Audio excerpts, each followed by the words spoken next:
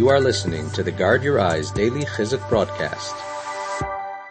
You know, it always strikes me in Parshas Vayeshev, when Yehuda has his encounter with Tamar, and he gives her the Erovain, and he gives it the mashkin, gives her the mashkin of the deposit, and he has to get it back.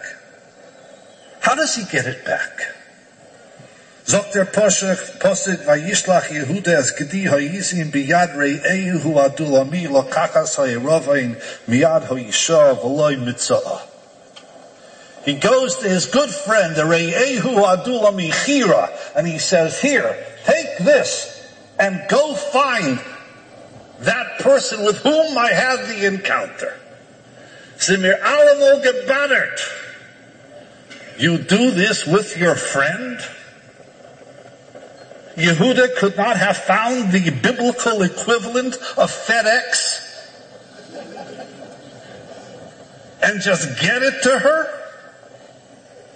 How can you share this with a friend? Aren't you humiliated? Aren't you embarrassed? The teretz is that a good friend is someone that you can even share that with. You can share your most ignoble, embarrassing moments because he's such a good friend that it's not going to affect our friendship.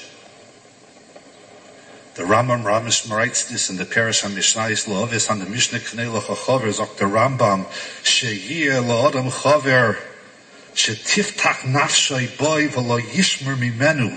You have to have a friend who you can share everything, like b'maisav v'lo b'diber, v'yigala like kolin yonav, and you can tell him anything under the sun. Hano mehem v'hamegune. Mibli chashash mimenu shasigeu b'chol zechisar.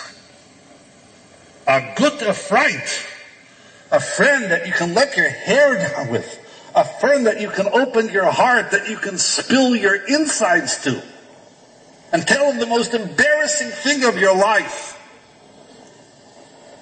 And he'll still be a good friend.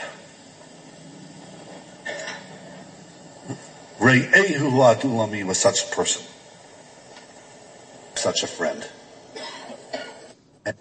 Re'ehu Adulami was such a person. And each of us should have such a friend.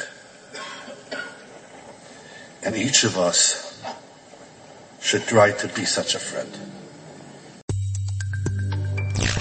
You are listening to the Guard Your Eyes Daily Chizuk broadcast.